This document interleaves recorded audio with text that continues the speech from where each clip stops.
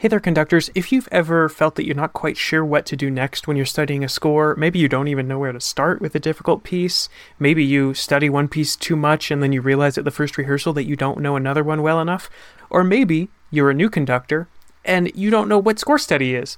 I'm excited to share that I'm finally publishing and sharing my score study checklist. I've been refining this for 12 years now, and I'm so excited to share it. It is going to walk you through my structure, my process to make sure that I learn every score that I need to learn well enough and so that nothing falls through the cracks. So it covers everything that you need to know. There's a link in the show notes. Go ahead and click it, sign up, and you'll get that score study checklist sent right to your email. You'll also get access to an 8-minute video of me explaining what each section is and how I use it to organize all the music that I need to learn. It's only 8 minutes, so it's not going to take you a whole hour to learn how to study better, how to put up a process for your score study, and how to make sure that nothing is falling through the cracks. So again, click the link in the show notes, and I hope to see you soon. Now, please enjoy this episode of Podium Time. Hello there, dear listeners. This is your host, Jeremy D. Cuevas. This is the first bonus episode between seasons 3 and 4 of Podium Time. And what I'm going to be sharing with you is something that's usually a patron exclusive over on patreon.com. That's where a couple people choose to support the podcast monetarily, and we really hope that you'll join them. This is a sample of a new format that we're running. Right now I'm calling it Post Chats.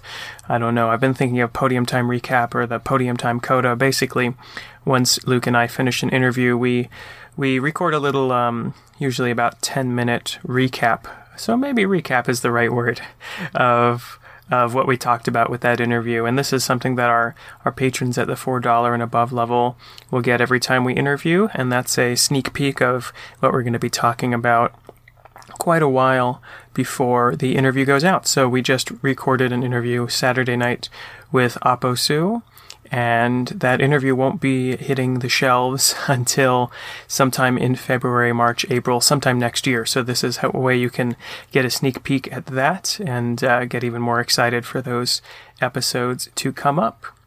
Patreon is a way that you can support the podcast monetarily. Again, basically you join on there, and for X number of dollars a month, you can support the work that we do, and then you'll get some bonus content. This is what I'm sharing today is on the $4 level, which is what gets most of the behind the scenes stuff for you.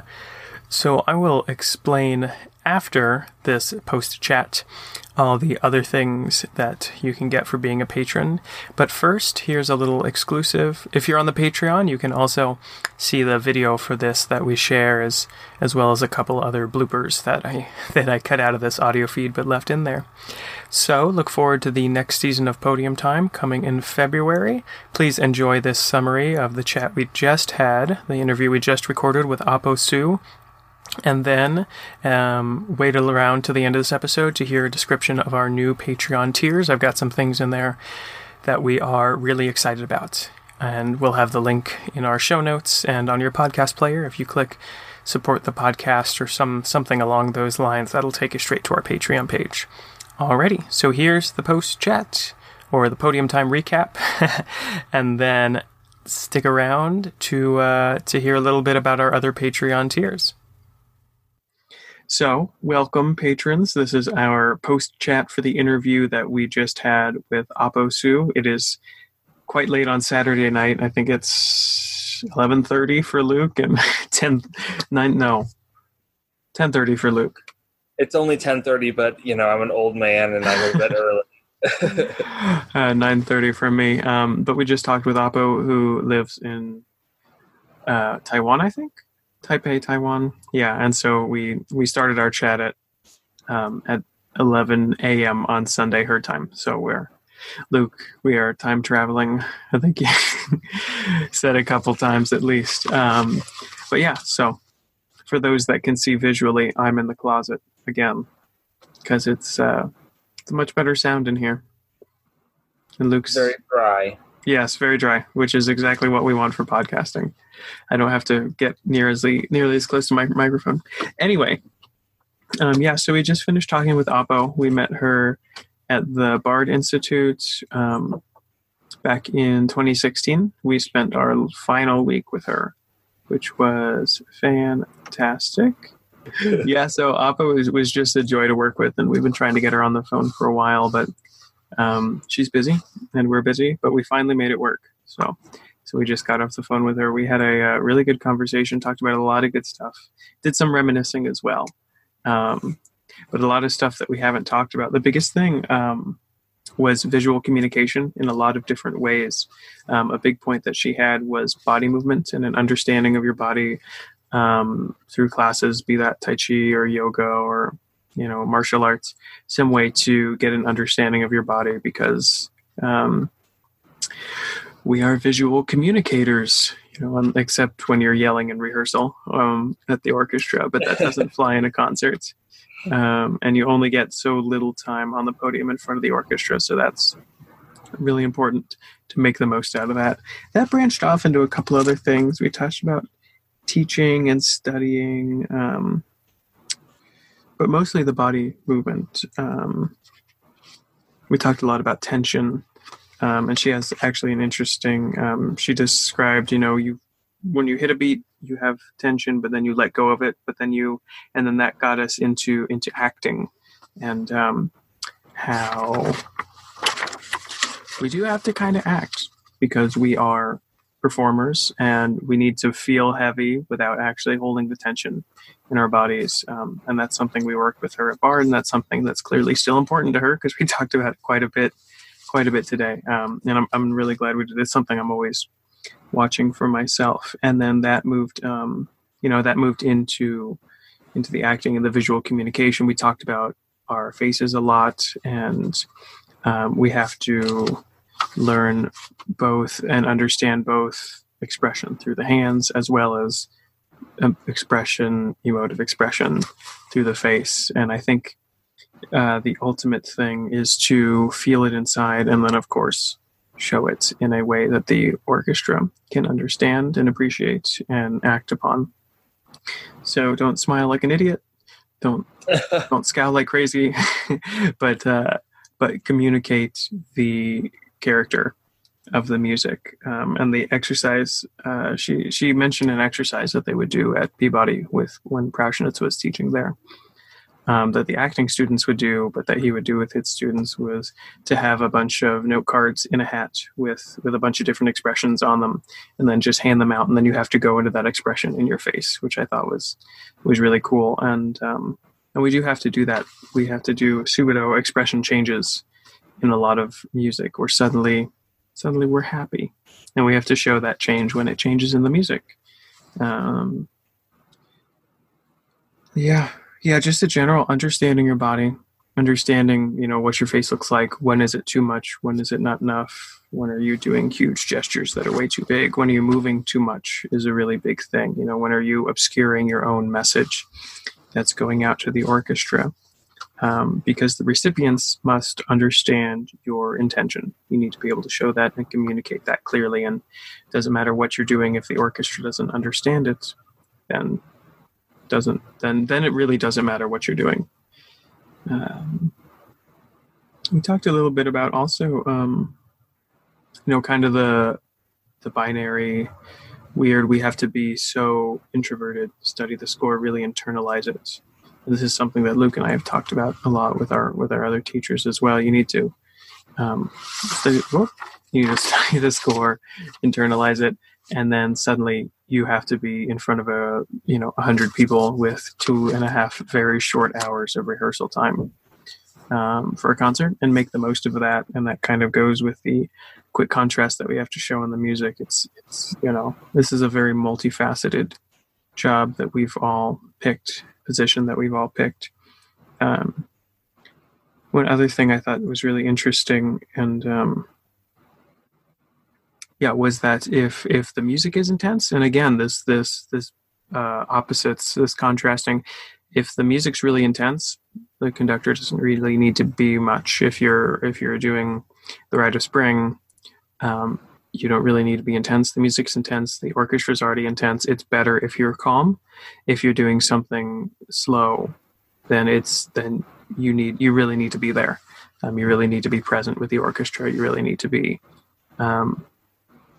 into the weeds with them. And the example she used was the Barber Adagio for strings. Like it's a very slow piece, but a conductor doesn't get a break for a single beat in that piece. Whereas, in a Tchaikovsky symphony, there are some times where you can sit back and let the orchestra do what they do best. Yeah. Makes me think of the fourth movement from the Second Symphony. Isn't that's the variations? Or the Russian? It's the Russian theme, right? Is that the fourth movement from the second Tchaikovsky, the Little Russian? Yeah. And it just goes on and on and on. Yeah.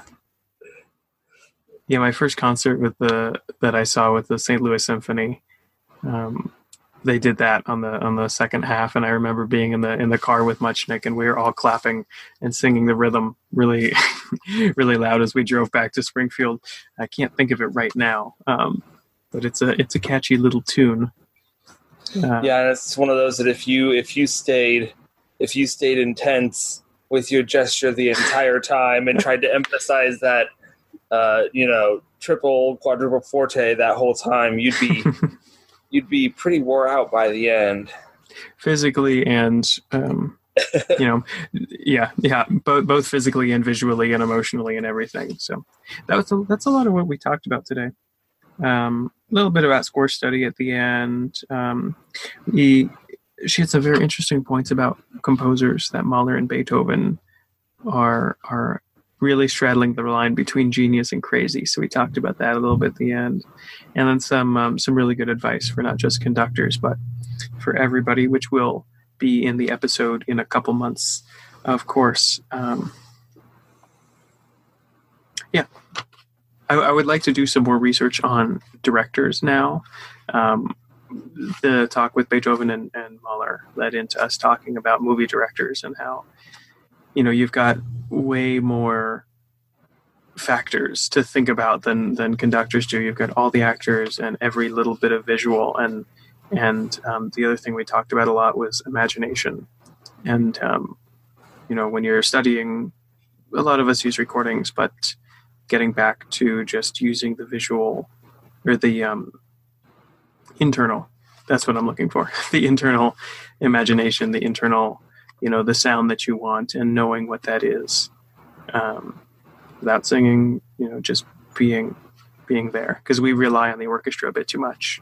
A lot of times we may get lost, and then we can hear that the next phrase is coming, and then we get back on.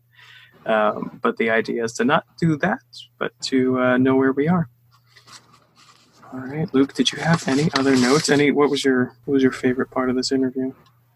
Probably just talking about the body tension. I know it's something that I struggle with a lot myself. Yeah. So it's kind of nice to be reminded that it's still something to work on. Oh yeah, always. I've just started to find myself when I'm practicing, noticing the tension, and then forcing myself to let it go, but still look heavy. Again, that's something I've been working on at least since I worked with her 3 years ago. All right, there you go. Thanks so much for sticking around. So again, we've got a variety of support levels. Everything is on a monthly basis. So if you sign up for our Patreon, you'll get everything you just saw. That'll be at the $4 per month level. That's 1 cup of coffee a month, or $2 per episode. So if each episode of Podium Time is worth $2 for you, we'd love to have you join us there. Support starts at $1, and that'll get you a thank you note and a sticker. Actually, you'll get something physical. At $4 a month, you'll get these Podium Time recap episodes right after we record an interview. And as well, when I prepare the podcast episodes, I take very detailed notes, and then I add my own ideas in there and synthesize some ideas. So you'll get those. So you'll get these at $4 a month. You'll get these Podium Time recaps right when we interview, and then when a new episode comes out, you'll get my very detailed show notes for each episode. those are the two kind of behind the scenes. The next one is the new thing we're experimenting with that I'm really excited about, and that is at $12 a month. Every couple months, you'll get a video review or a video lesson, or you'll get some conducting help from us personally. So you can send us a video, and we'll record a little, a little walkthrough, a little review, a little critique, some next steps. This is a great way if you're not currently taking lessons to get your lessons going for you, or just to get some feedback from a new person who hasn't seen you conduct all the time. It's a easy way to do a little bit of workshop training with one of us. And again, that is at the $12 per month level, $6 per episode, and every couple months. I'm looking at either 4 or 6, depending on what kind of traffic we have towards that. And then the highest support level, we have one person on there, and I believe we only have a couple slots left. That is the music director position at $25 per month. The music directors get all of what we've mentioned before, the behind the scenes, the lessons, all that stuff. And then you'll also get a personalized thank you video from us. After a couple months, you'll get a one-on-one chat where we can just hang out for a little bit. And then if you continue supporting at that level for a couple months, you'll have the chance of being featured on the podcast as a guest or hosting your own Podium Time discussion episode. And as well, there's a chance to actually join us for an interview, and our music director is nearing that point, so I need to reach out to him in the next couple of weeks about when he would like to come on the podcast. Again, all that information is at patreon.com/podiumtimepod. We've got those links on our Facebook. I'll share those links all over, as well as in the show notes. So in your podcast player, you can just open that up and click on support the podcast or the link that I post, and it'll take you right to the page. If you're not interested in supporting monetarily, none of these things are enticing to you, the best way to support is to just keep listening, keep sharing, send the podcast to a friend who doesn't listen to it. Just talk about the podcast with your friends, reach out to us, send us a message, tell us what you want to hear, what you don't want to hear. And we are always looking for feedback. I'm an experimenter. I'm always experimenting. So I'm always happy to hear feedback, what you love about the podcast. It just makes my day. We put a lot of work into these, and we're just always happy anytime we hear that somebody is listening to them. Alrighty. So, Season 4 is coming in February. There'll be 1 or 2 more little bonus episodes between now and then. But go check out the Patreon if you'd like to just join for the $4 a month and check out the 2 post-chat recaps that we've done already. See if that's interesting to you, and as well, if you'd like to get some lessons, if you're a beginning conductor, that's a great way to support the podcast and get some new feedback under your belt. And I would love to give out some homework as well. All right, I'm going to start rambling and get back to my Sunday, because I need to head to rehearsal pretty soon. Anyway, thank you for listening to the podcast. Thank you for joining us for this bonus episode, and we will see you in February.